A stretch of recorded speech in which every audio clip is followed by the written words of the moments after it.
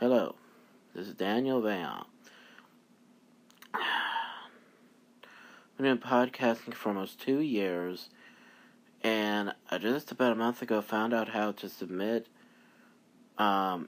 manually submit my feed to Apple Podcasts. Well, anybody's getting into podcasting and wants Apple Podcasts, their show on Apple Podcasts, come here and use Anchor Podcast. Hello, welcome to Daniel Vaillant's views of wrestling, sports, TV shows, sports, and movies. Excuse me. And on the app, if I'm not mistaken, you get to read. No, let me say that you get to talk for an hour. So that's what I'm gonna do. What I'm gonna do, which is I think is not just important, but not just need, but it's very important for not just the podcast, but when you talk about things like wrestling and sports and TV shows. Wrestling, even though it's not a sport, it does have sports-like atmosphere. So you usually you tend to. I'm trying to think how you say that. You tend to make a big deal out of the history of wrestling, like you do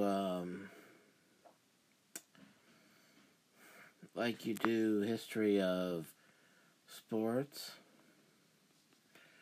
So, when you look at pay-per-views, you want to talk about the beginning all the way through. So what I'm going to do when talking about past pay-per-views, I'm actually going to stop my I'm actually going to stop talking about the Raw vs. Nitro series for a few weeks as I talk about the pay-per-views in chronological order, because I really like talking about pay-per-views, and and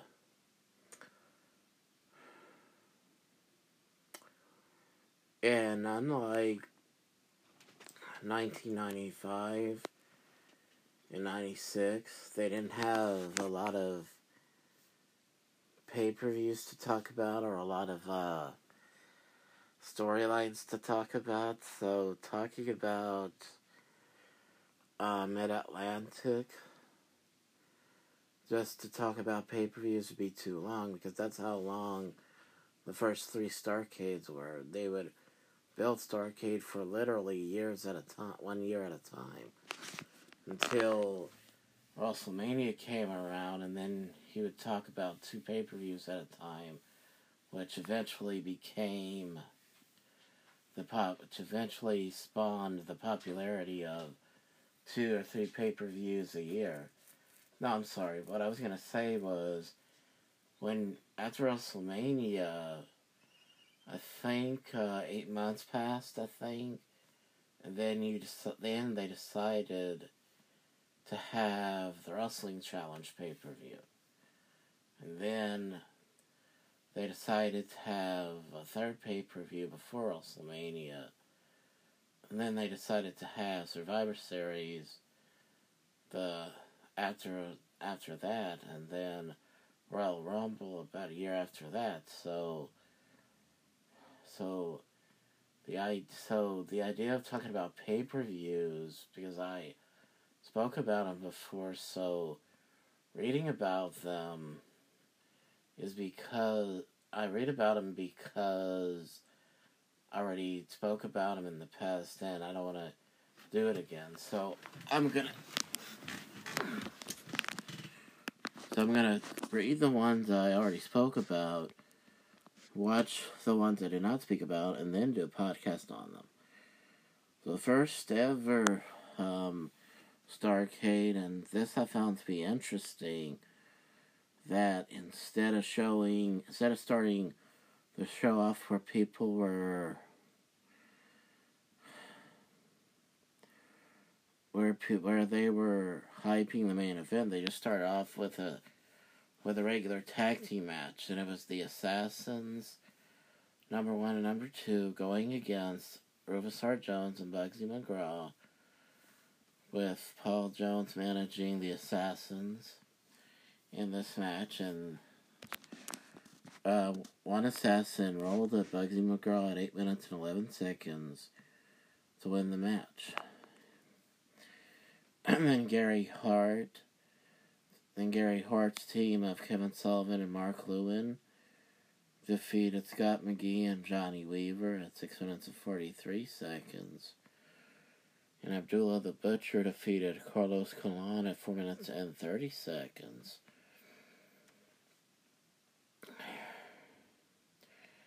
And Bob Orton Jr. and Dick Slater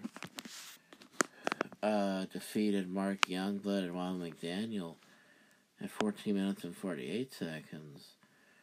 Charlie Brown went against the Great Kabuki for the TV title, where Charlie Brown put up his mask against the Great Kabuki's TV title, and interesting stipulation, only 15 minutes of the match was for the TV title, but all of the match was for the mask of Charlie Brown. This was one of the this was the worst. This was a great match. The idea was a great idea, but that mask was the worst attempt at trying to hide somebody's identity I've ever seen. I mean, you could see Dusty Rhodes was the Midnight Rider, but even his mask hid his face more than Charlie Brown's mask hid his face. Charlie Brown, Charlie Brown, by the way, was Jimmy Valiant, the Boogie Woogie Man, meaning he loved to have fun. And he had a lot of charisma, too. And I say that was the worst,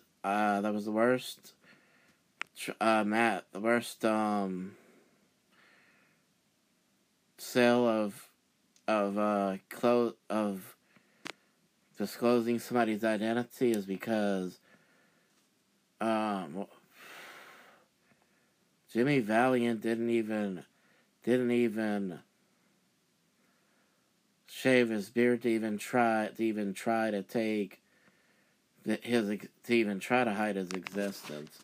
Everybody knew that was Jimmy Valiant, because that's how you know that it was slowly, the term fake was, they were slowly coming out of the closet with the fact that it was a show. And the reason I say it like that is because it was secret. It was supposed to be secret that it was a show, but when they slowly showed you it was a show, and then they came out with it back in the early 2000s when they called it entertainment. So at 10 minutes and 35 seconds, Charlie Brown beat the Great Kabuki to win the TV title. So, not only did he keep his mask, but he won the title, which made it worse. Gary Hart, the first time I ever saw him do this, Gary Hart, one of the most, well, I really have trouble trouble knowing how to describe him, because you've had, definitive geniuses in that business. So to describe Gary Hart, I can't really say how he was, but I can say that he didn't usually get mad. So for him to get so mad that he threw his jacket down, that when he he ran in the ring, he threw his jacket down, that was a rare occasion to see. So I would always laugh when I would see that, because of seeing him cut promos in the past. How he doesn't usually yell, and for him to throw his coat down, it's like, what's going on with him? Then in the first ever dog collar match, in 16 minutes and 8 seconds, Roddy Piper defeated United States champion Greg Valentine. This was one of those times where it wasn't about the title, it was just about the two of them having a match against each other. So it was really interesting to see that. Let me restate that. It's interesting to see it in the video, and if you watch the episodes of Mid-Atlantic TV, it was even more interesting to see the aftermath of it. The next match was for the World Tag Team titles, the NWA World Tag Team titles, with wrestling great Angelo Mosca as the special guest referee. Ricky Steamboat and Jay Youngblood they defeated the Briscoe brothers to become the new tag team champions in 13 minutes and 24 seconds. But for people who watch Ring of Honor, these Briscoe brothers are Jack Briscoe and Jerry Briscoe, who are in the WWE Hall of Fame. They don't look anything like the other Briscoe brothers. And then in the main event, scheduled, I believe, for an hour, it's the steel cage match for the NWA World Heavyweight title, with Gene Kiniski as a special guest referee.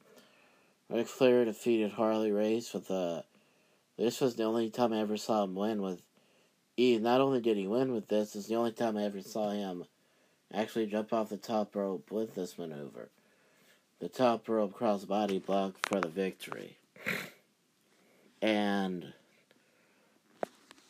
going back to Bob Orton Jr. and Dick Slater being a tag team, they were associates of Harley Race, and to help build up this main event along with the pay-per-view itself,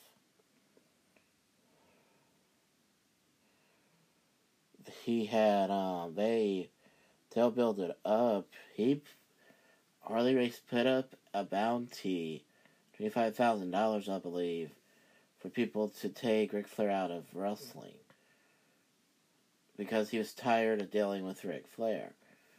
And after weeks and maybe even months of wondering who it was going to be, they find, in the middle of Ric Flair facing Harley Race one week for the TV, I believe, on TV, that Orton and Slater got involved, caused a disqualification, and they collected the bounty. So not only were they associates of Harley Race, they cashed in on Ric Flair. They had two friends that were checking on Ric Flair were Roddy Piper and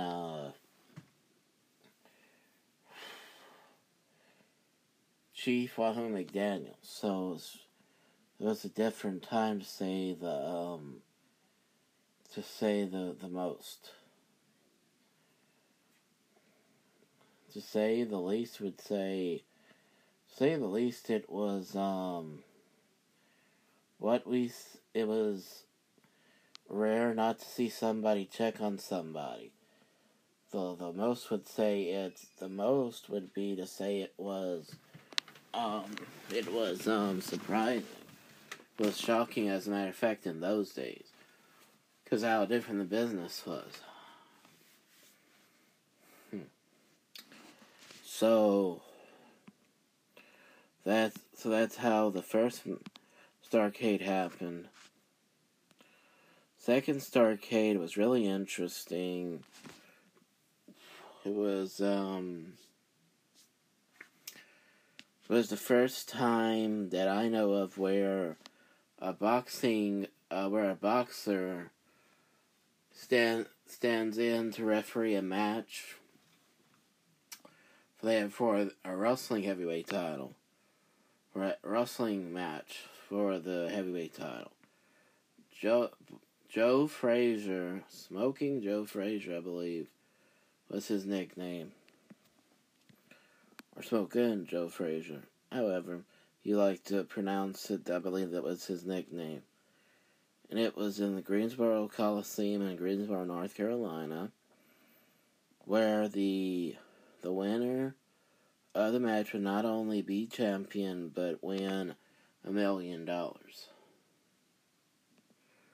That was to help, once again, make you believe it was real. They also had a U.S. title match, a World TV title match, an NWA Florida heavyweight title match, Mid-Atlantic heavyweight title match, and a Brass Knuckles title match. The junior heavyweight title was Mike Davis defending against Denny Brown, and he lost 5 minutes and 38 seconds to Denny Brown. 4 even minutes, Brian Adias defeated Mr. Ito. The NWA Florida heavyweight champion was Jesse Barr, and he defeated Mike Graham at 11 minutes and 43 seconds to keep the title.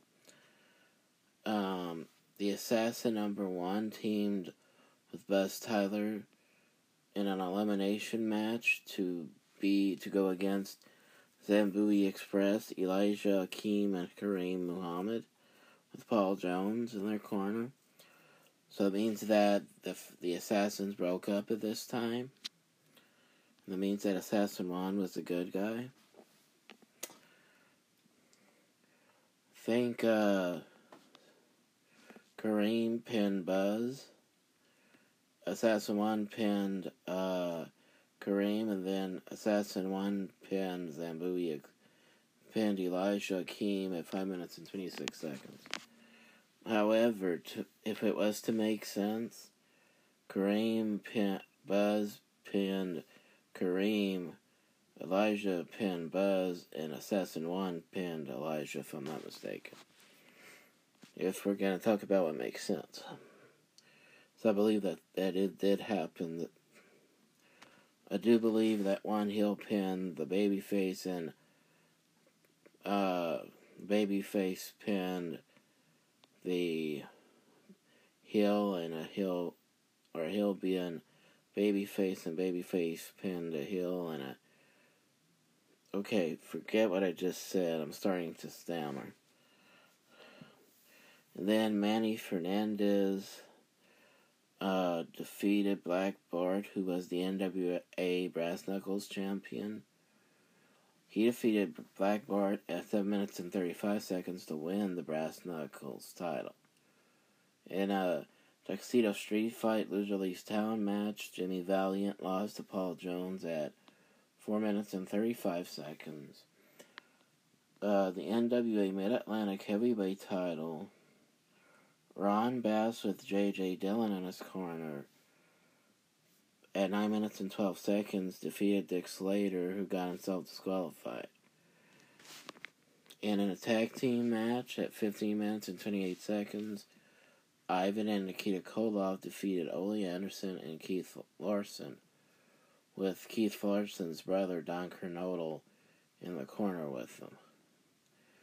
And for the World TV title, Tully Blanchard defeated Ricky Steamboat. And for the NWA United States Heavyweight title, 4 minutes and 18 seconds, Bobby McDaniel defeated Superstar Billy Graham to keep the U.S. Heavyweight title. And Joe Frazier stopped the match when he saw Dusty Rhodes bleeding. In his mind, he bled too much in Joe Frazier's mind. He stopped the match at 12 minutes and 12 seconds.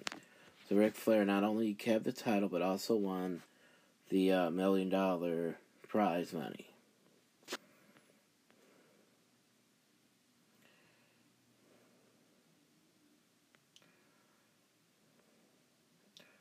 Okay, glad I looked at this. I just found out that, I don't think they have the first ever Great American Bash on the network, so I'll read about it. Jimmy Valiant in a dog collar match at Great American Bash, the first one, defeated Paul Jones. Manny Fernandez, Sam Houston, and Buzz Tyler defeated Superstar Billy Graham, Conga the Barbarian, and Abdullah the Butcher in a 6-man tag team match. Ron Bass fought Buddy Landel to a draw. Ron Bass had James J. Dillon in his corner, by the way. Minnesota Wrecking Crew of Ole and Arn Anderson defeated Buzz Sawyer and Dick Slater to keep the national tag team titles. And the Russian team, Ivan Koloff, Crusher Khrushchev, who were the World Tag Team Champions, fought the AWA World Tag Team Champions, the Road Warriors, to a double disqualification. And the U.S. champion, Magnum TA, defeated Kamala by disqualification. Kamala was managed by Skandar Akbar. And in the co-main event, Ric Flair, who was heavyweight champion, NWA heavyweight champion, defeated Nikita Koloff, who was with Ivan Koloff in his corner. David Crockett happened to be the special guest referee at the time. And so Dusty Rhodes, in a steel cage match for the World TV title, defeated Tully Blanchard.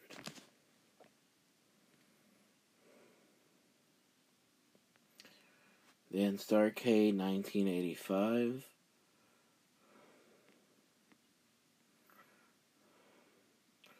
Crusher Khrushchev. Well, actually, this was the first time that they did any pay-per-view, let alone Starrcade. They had done pay-per-view in 2 separate places, Greensboro and Omni. I'm going to talk about that in another episode. Thank you and goodbye.